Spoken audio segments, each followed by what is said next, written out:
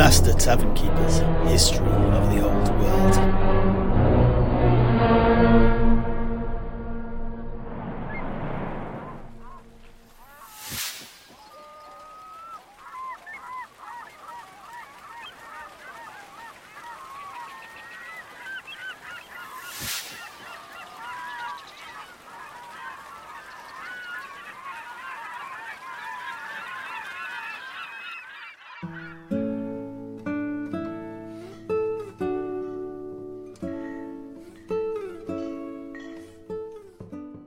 By the gods, Heinrich, have you no shame? That anecdote is not one I will be relating to anyone else in a hurry, I can tell you. I had not realized that you were such a prude, Master Tavern Keeper. I am far from a prude, my noble knight. It is simply that your well of experience in certain spheres is far beyond my ken.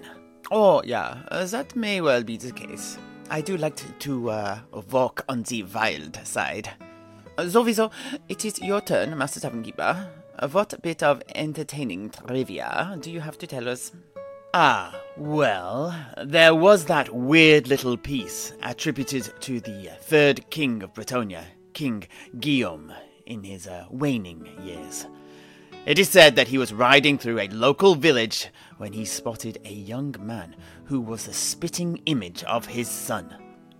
One of his retinue approached the man and asked him if perhaps his mother had once worked at the king's castle, for before the king had trod the path of the Grail Knight, he had been a bit of a womanizer in his youth. The reply, though, was not what the king's attendant had expected. Me no, my lord, but my father did. It's as my own father used to say, whilst the rooster is far away, the hens will play. Indeed. But now it's your turn, Master Alchemist. What entertaining whatnot do you have for us? Oh, well, on such an evening as this, I do have an old rhyme that my uncle once related on a similarly dark night. It went like this. You heap the logs and try to fill the little room with words and cheer, but silent feet are on the hill, across the window-veiled eyes peer.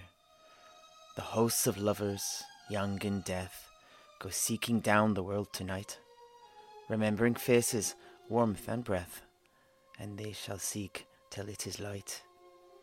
Then let the white-flaked logs burn low, lest those who drift before the storm see gladness on our hearth and know there is no flame can make them warm.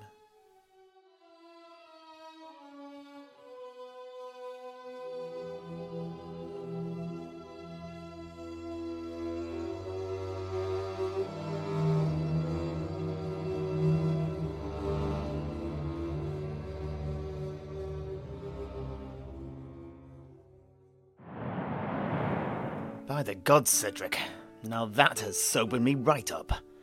But, well, wholly appropriate for what we're about to discuss. And so we can finally get onto the Battle of Drakenmoor, then?